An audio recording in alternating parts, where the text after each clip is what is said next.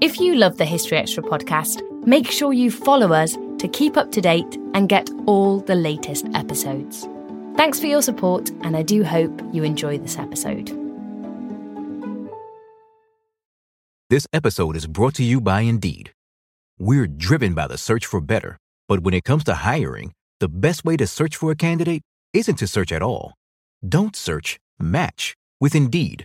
Use Indeed for scheduling, screening, and messaging so you can connect with candidates faster. And listeners of this show will get a $75 sponsored job credit to get your jobs more visibility at Indeed.com/historyextra. Just go to Indeed.com/historyextra right now and support our show by saying you heard about Indeed on this podcast. Terms and conditions apply. Need to hire? You need Indeed.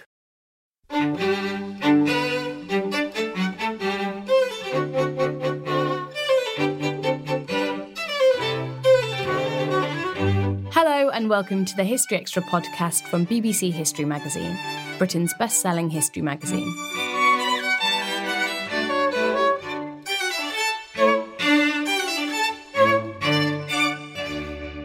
I'm Ellie Cawthorne. For today's podcast, we've got an interview with the author Henry Hemming. Henry's latest book, Our Man in New York, delves into MI6's covert campaign to bring the United States into the Second World War. Our deputy digital editor, Eleanor Evans, met Henry in London to find out more. What can you tell us about the situation in America at the time when your book opens? The situation is looking bleak for Britain. The book begins in June 1940, so it's in the days after Dunkirk, and Britain is obviously in a perilous situation. But meanwhile, over in America, there are polls suggesting that only 8% of the American people think that now is the time for America to come into the war. And from a historical distance, you might think, so what? Why does that really matter? And of course, for Britain, most of its supplies are now coming from America. And within America, American public opinion does have an impact on just how many supplies and how regular the supply flow will be to Britain. In other words, Britain's ability to keep fighting, to keep waging war against Nazi Germany, depends to a certain extent on what ordinary American citizens think and feel about the war. And it's not just them thinking, is Germany a threat? It's also them thinking, do we need to save Britain? And I mean, when researching the book, this was in some ways one of the trickiest things to fathom, to understand just the depth of loathing for Britain in some parts of America and amongst some parts of the American population. So you've got this situation that is, as I say, deeply worrying for the British government. They need to do something about it. And on June the 11th, there's a ship that sets sail from Liverpool. On board are a series of Foreign Office employees. There are workmen employed by the government. There are a series of evacuees. But there's also a British spy. And he's called Bill Stevenson, and he's the new head of station for MI6 in America. And he has been sent out to America as a first-time spy master, so he's never done this before. And what's amazing is that while this ship is crossing the Atlantic and German forces are still advancing deeper into France, Bill Stevenson's job changes. So he sets off thinking he's just in charge of MI6 for North America. But by the time he arrives in late June 1940, it turns out he's also in charge of an influence campaign to change the way American people think about going to war. Yeah, it's a fascinating campaign and a fascinating account. And I wonder if we could start with Bill Stevenson, the man at the centre of your book, because he is such a fascinating individual. Yeah. And can we talk about how he got involved with MI6? Because I think that's a really, really interesting part of the story. Yeah, of course. And he is the book's called Our Man in New York. He is that man in New York. He has one of the most unusual routes into MI6 that I've ever read about. So he is a Canadian. He is someone who grew up in the red light district of Winnipeg, a remote town in the middle of Canada. And his dad died when he was very young. He was abandoned by his mum when he was about age 4. And he moves to London in his early 20s. And he completely reinvents his past. So he starts talking about this very genteel middle-class upbringing, and he just doesn't like to talk about it if possible. And he does really well in London. So he started afresh. He goes into radio. He becomes a millionaire. And then he launches his own investment fund. He becomes even richer. But I guess like a lot of people who end up being very rich, they hanker after something else. And it's quite clear from the mid-1930s that Bill Stevenson, deep down, he's really intrigued by the world of intelligence. And he has a network of just friends and informants over Europe who pass him commercial information that he uses to help make his business decisions. But he then does this very strange thing in about 1938. He gives this informal network of, as I say, friends and acquaintances, he gives it a name. He calls it the British Industrial Secret Service, which of course it's not. It's got absolutely no connection to the British government. It's not official in any way. And I'm almost certain this was his way of trying to pique the curiosity of the actual British intelligence services. And it works. Soon after, MI6 have an interview with Bill Stevenson. They like the look of him. They like the sound of his network. And they offer to start using his network and to provide some funding to this network. This is around the time of the start of the war, so summer of 1939. So Bill Stevenson is excited. He's got his foot in the door. But quite quickly, the excitement of being involved in MI6 wears off. He realizes it's not what it all cracked up to be. And this network, which he had going, ceases to be quite so productive. But then, in April 1940, he's given this unusual task. And this is what changes his life. This is what gets him into the story that I'm telling. He's told to go to America. He's told to go to Washington. He's told to meet J. Edgar Hoover.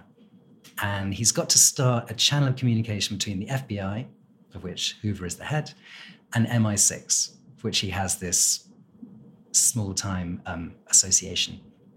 And he goes over, he does this, he does it really well, he does it very effectively and quickly. And on the back of this, the head of MI6 does something very unusual. He decides this guy who has no experience of doing anything like this should in fact be running all MI6 operations in America. So that really is how it starts. You describe him in the book as a bit of a maverick. You say he was a flawed individual, and you certainly see that as the war progresses, his role very much changes. But can we, at the very start of the war, talk about the initial office that he establishes in New York? Yes. So he arrives in New York, it's June 1940, and he's shown to the existing MI6 office, but he does not like the look of it. It is, what I've read about it, was a very gloomy suite of rooms in downtown Manhattan. And I mentioned earlier that Stevenson is rich. And it's funny because until then, he's someone who very much would always live within his means. He was quite frugal, didn't like to show off his money. But something about moving to New York, I don't know if it was just the atmosphere of the city or something else, he becomes a spendthrift. He starts just throwing money around. So he moves as MI6 staff into the most glamorous apartment in New York. It's this penthouse suite high above Central Park. It's in a place called Hampshire House. And it's so big that he also uses it as his home. So he's now operating MI6 out of this luxurious place, which looks like the set for a Fred Astaire musical. It was so glamorous that it featured an issue of House and Garden. And I really enjoyed reading all of the descriptions of all the furnishings. So he moves them to there. He starts bringing in new technology. He starts bringing in new recruits. But he also starts bringing in a new attitude. And there was a really interesting interview with somebody who worked under him at the time. Many years later, he was interviewed. And he talked about, he said, there was this moment when this little Canadian fellow arrived, because Stevenson was quite short and Canadian. And very early on, Stevenson overheard some MI6 staff talking about the Americans in general and saying they're all quite rich, they're a bunch of salesmen, we don't really like them. And Stevenson interrupts and says, that's bullshit. They're our friends, we have to work with them. That's the only way we're going to win the war. And as I say in the book, you can imagine just the silence that would have followed that moment. Here's this guy who comes in, he speaks a bit funny, he's not like the other MI6 staff, and suddenly he's swearing at them, he's telling them they've got it completely wrong.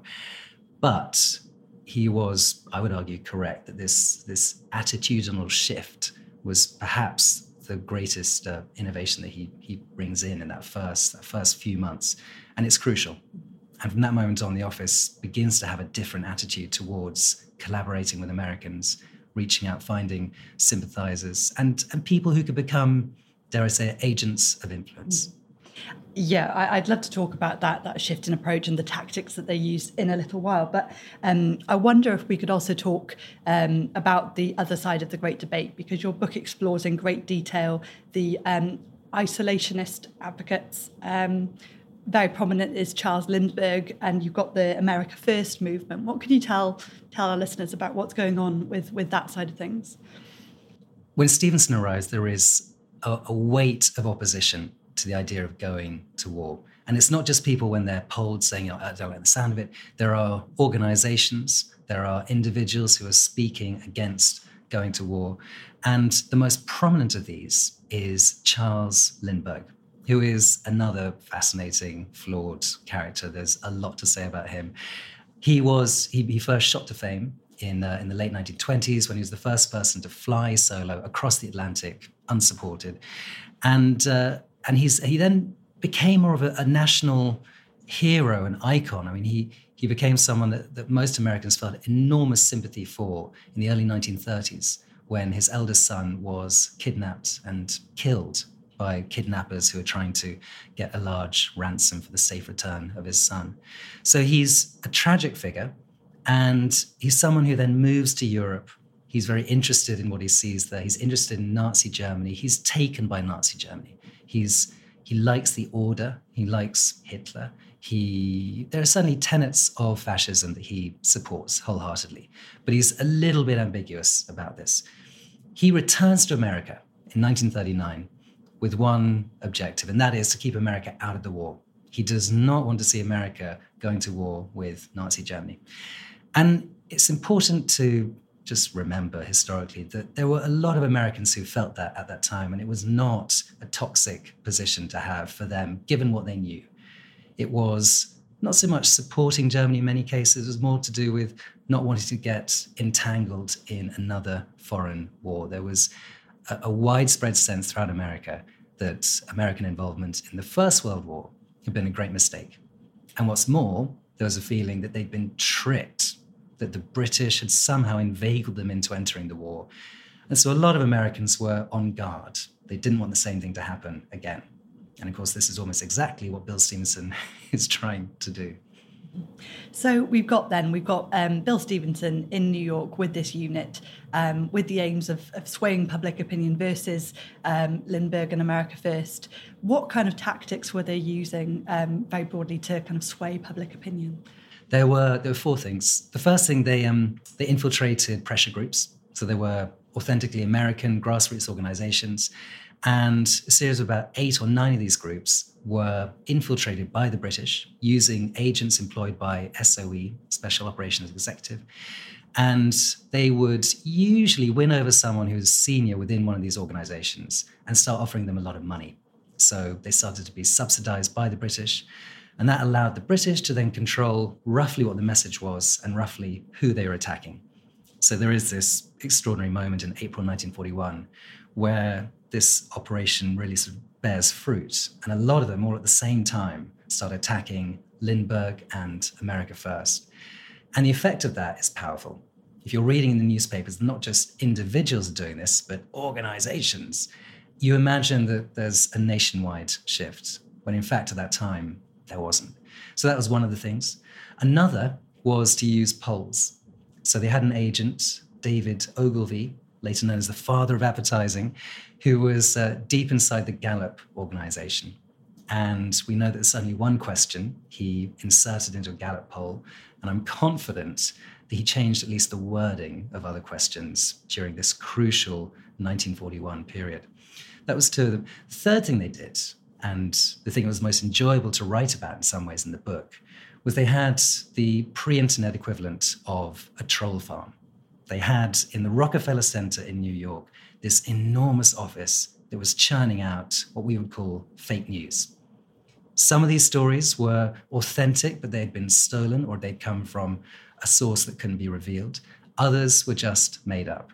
There was a raid on a French coastal port called Berck-sur-Mer which involved a series of brilliant British paratroopers. They landed behind enemy lines. It was so successful, not a single one of them was killed. They managed to destroy a large number of German aircraft. The French villagers who saw this were so inspired that they volunteered on the spot to join the British, and then they all went back on their boats across the English Channel before dawn.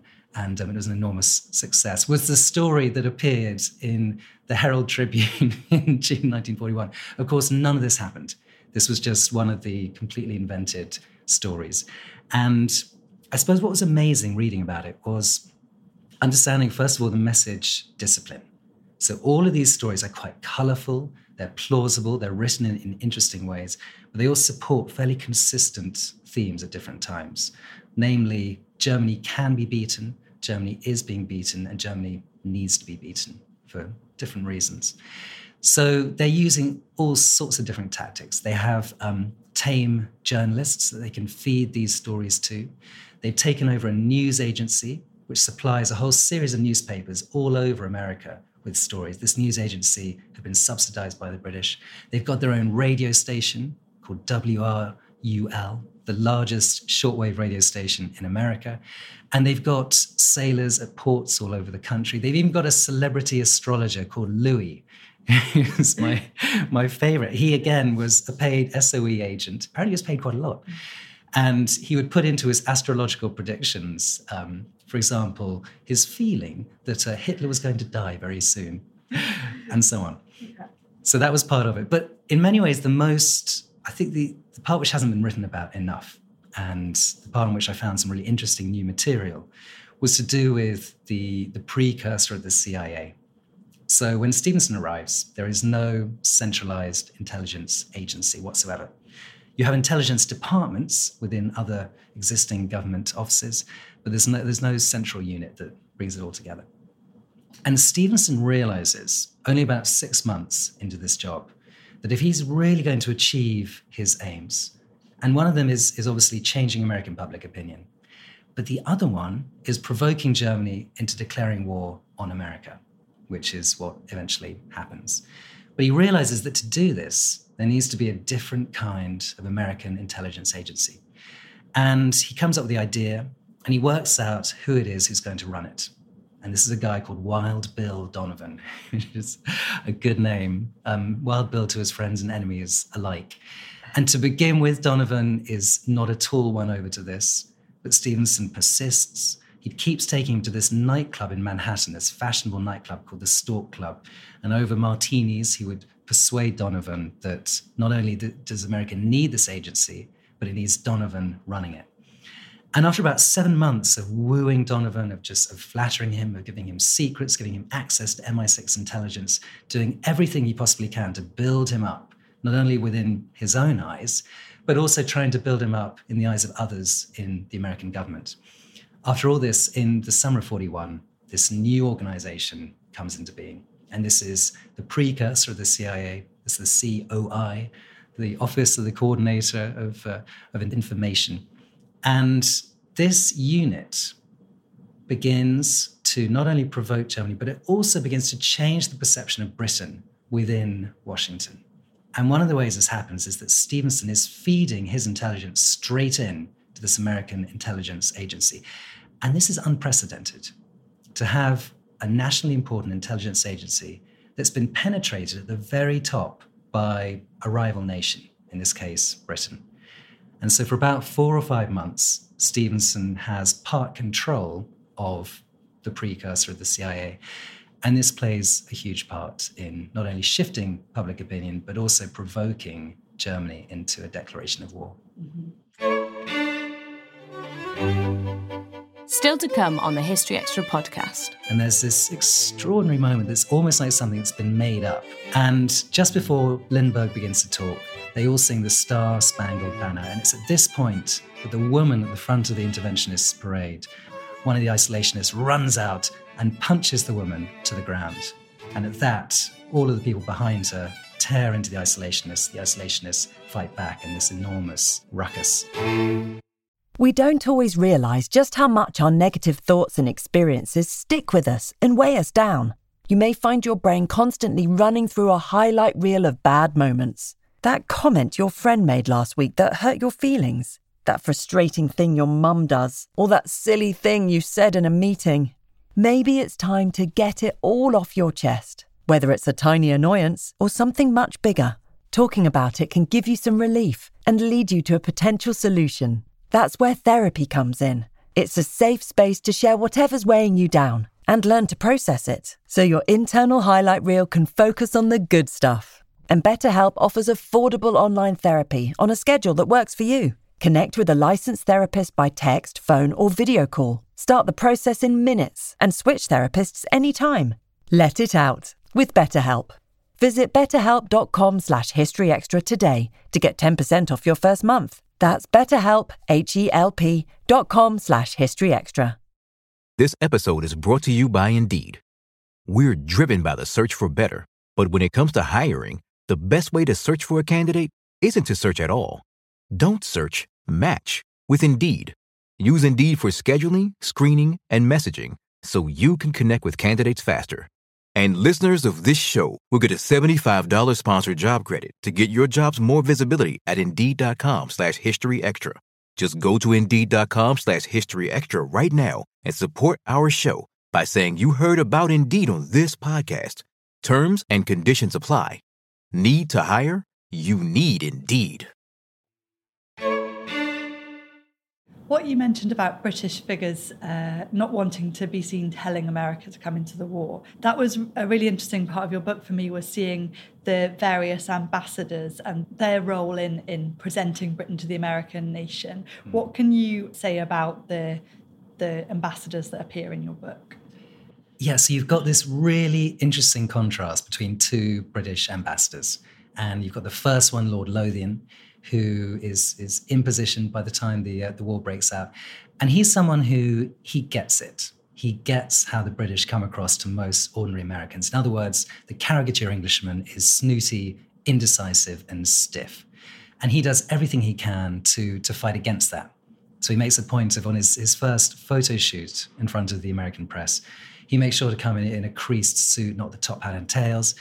And there's this lovely moment, which I think is quite symbolic. There he is in front of the White House being photographed, knowing that hundreds of thousands of Americans will see this picture and begin to make their minds up about the new British ambassador based on this.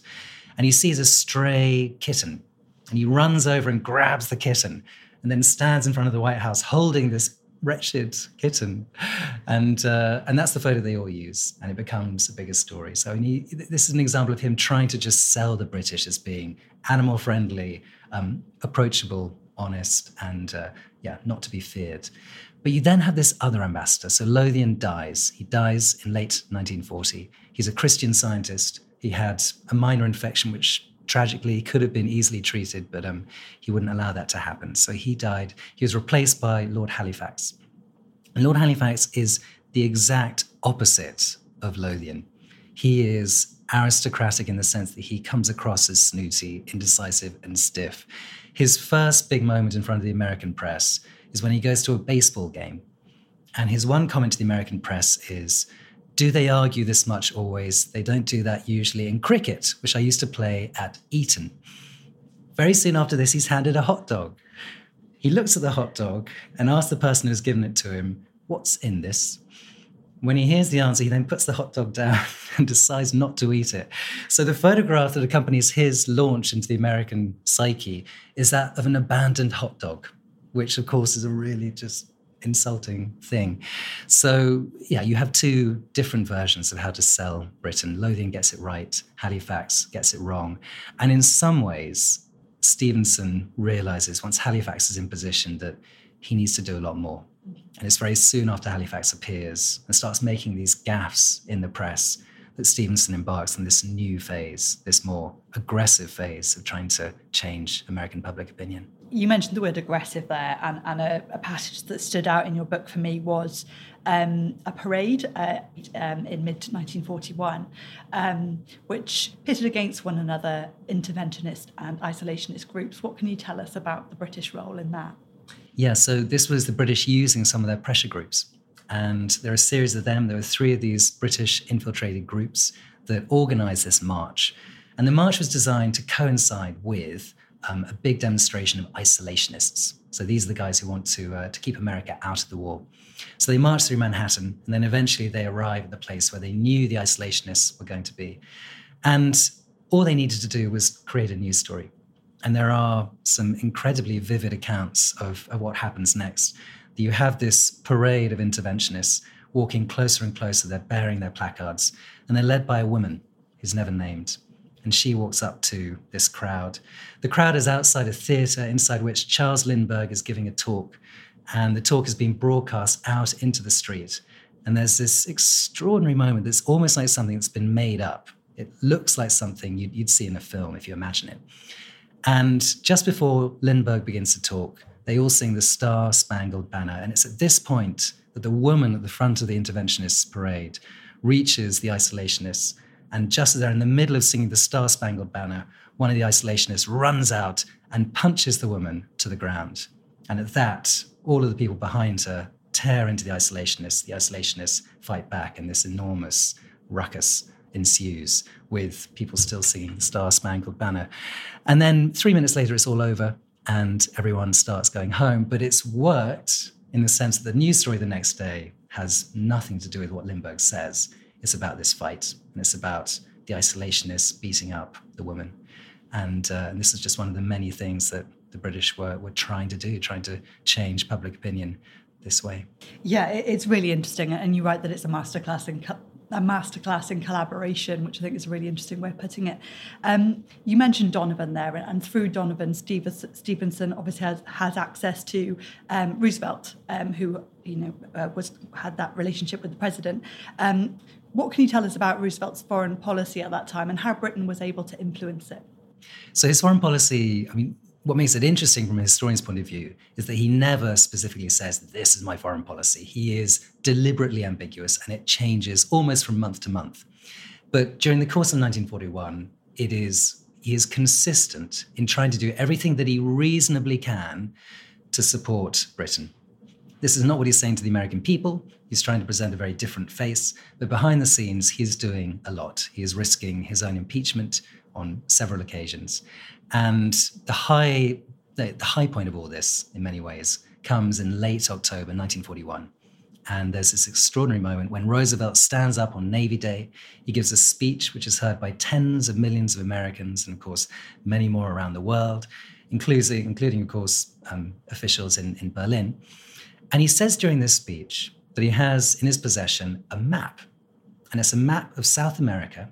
And he's been handed it by his intelligence services. And this map shows Nazi plans to take over all of South America. So it actually shows what South America would look like after a successful Nazi conquest.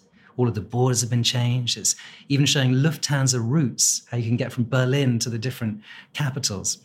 And he uses this map as proof of Nazi designs to take over South America. And this, of course, is a deeply sensitive subject for Americans. It's something that would inflame their desire to go to war with Germany.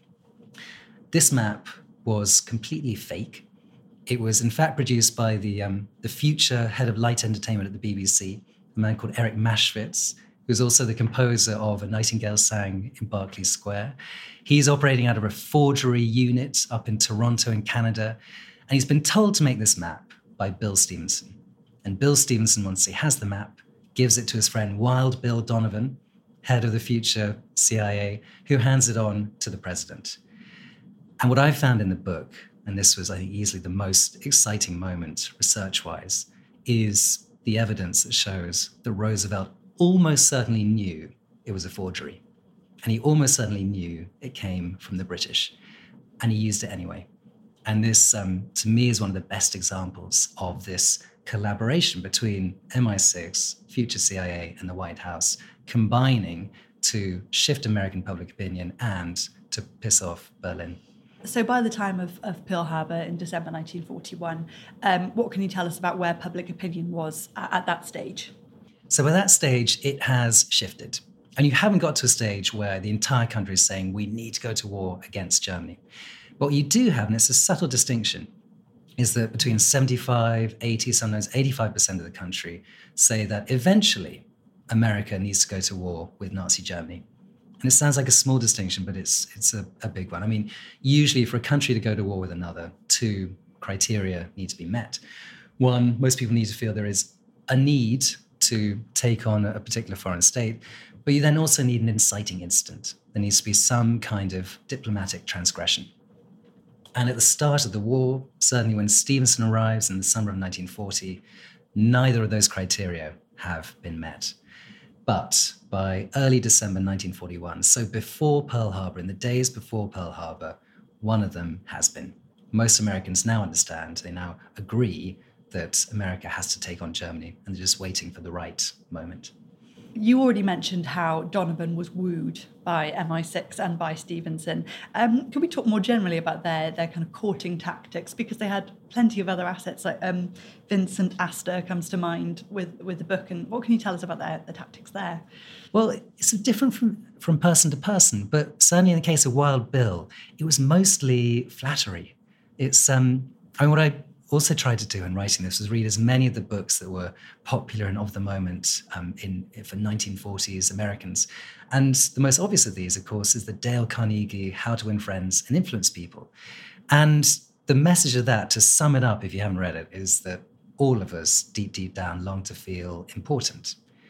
And Bill Donovan, when he first meets Stevenson, feels unimportant like at no other point in his life. He's just been passed over yet again for the position of war secretary. His daughter, tragically, has died just a few months earlier. He's feeling overlooked. He's a grieving father. And suddenly, Stevenson appears. Donovan is sent off to London. And in London, at Stevenson's bidding, he is treated like a king. He meets literally the king and the queen. He meets Churchill. He meets senior cabinet members. He meets the head of the army, the head of the RAF, the head of the Navy. He meets the head of MI6, MI5, everyone. He has a team of people following him around, there to answer any question he might have. He's put up at Claridge's. He's driven around in a beautiful car. He feels fantastic. Now, it sounds from a distance really unsubtle. You think, surely, if you were Donovan, you think, they obviously want something from me. They're trying to woo me and win me over. But it worked. It worked to the extent that Donovan came back from this trip to Britain in the summer of 1940, convinced that Britain could hold out and wanting to help the British. So that's where it begins. And it continues in that vein. I mean, the only other thing to add to it, not only are they just flattering him, they're also trusting him. So again and again, Donovan is given secrets.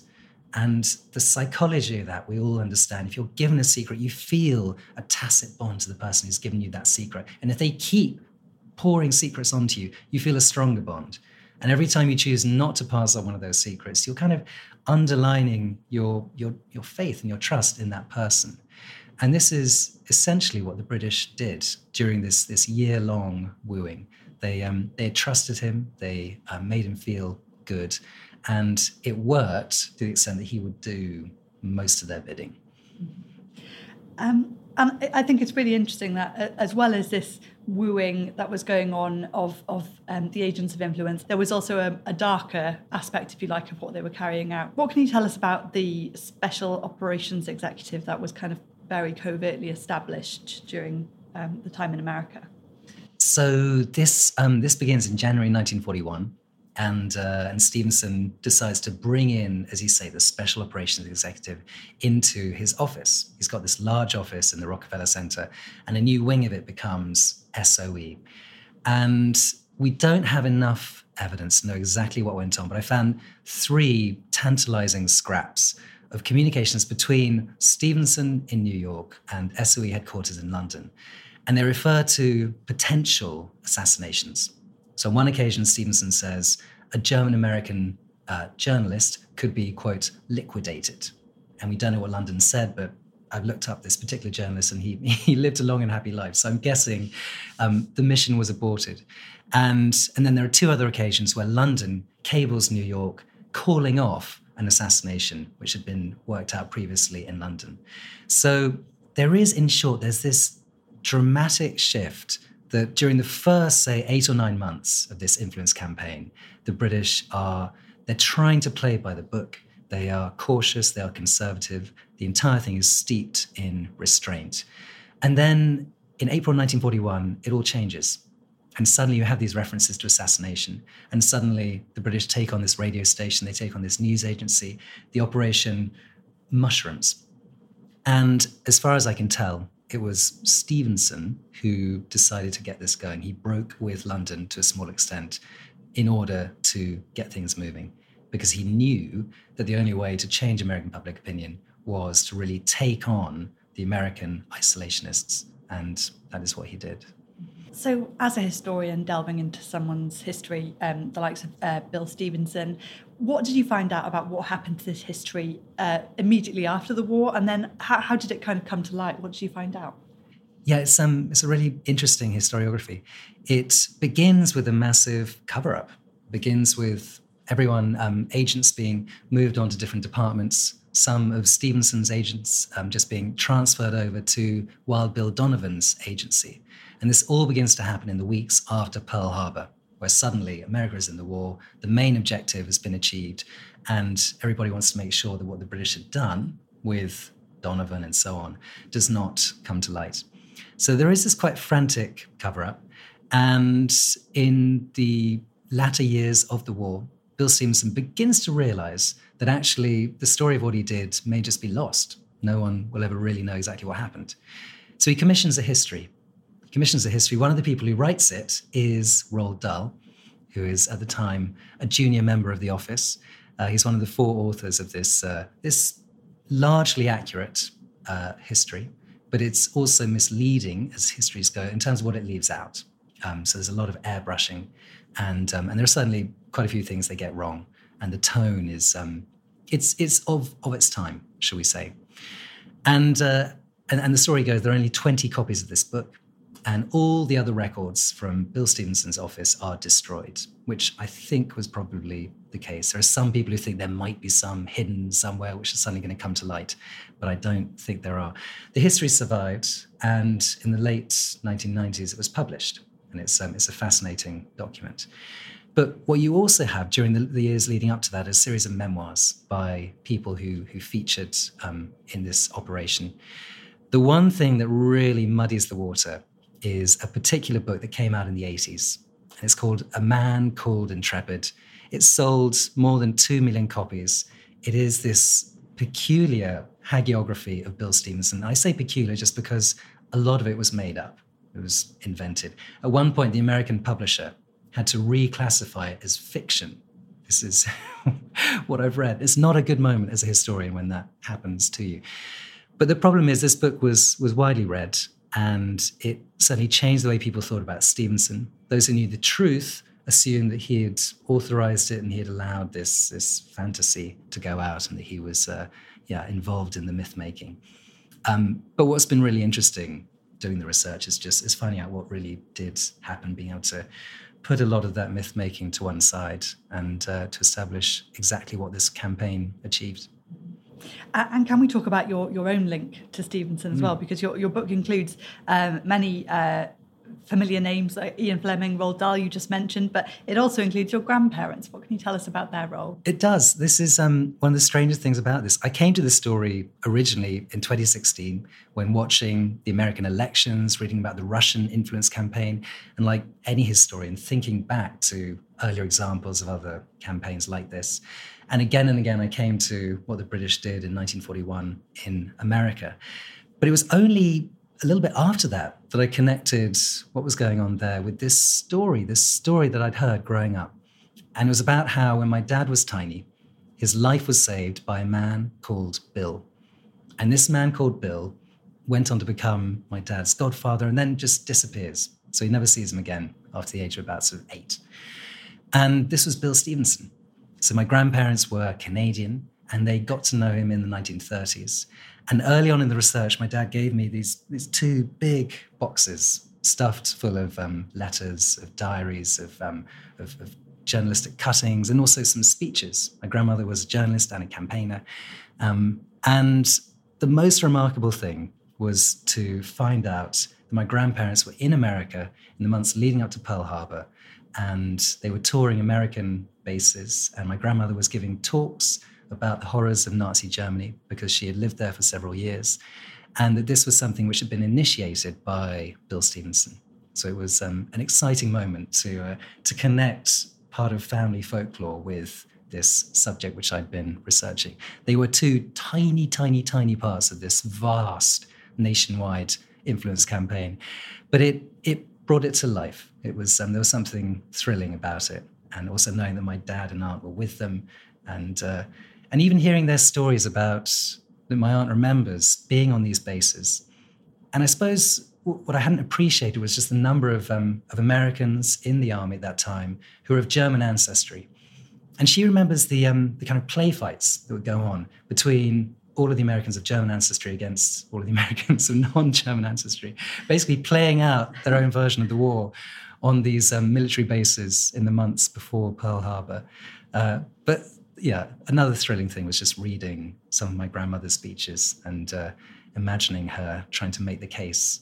And she had, her big advantage was that she was Canadian. She had a Canadian accent, and it certainly helps. I think having a British accent, telling a room full of Americans you need to come into the war is a difficult thing to do. But she had that. She had a directness as well, which many people commented on.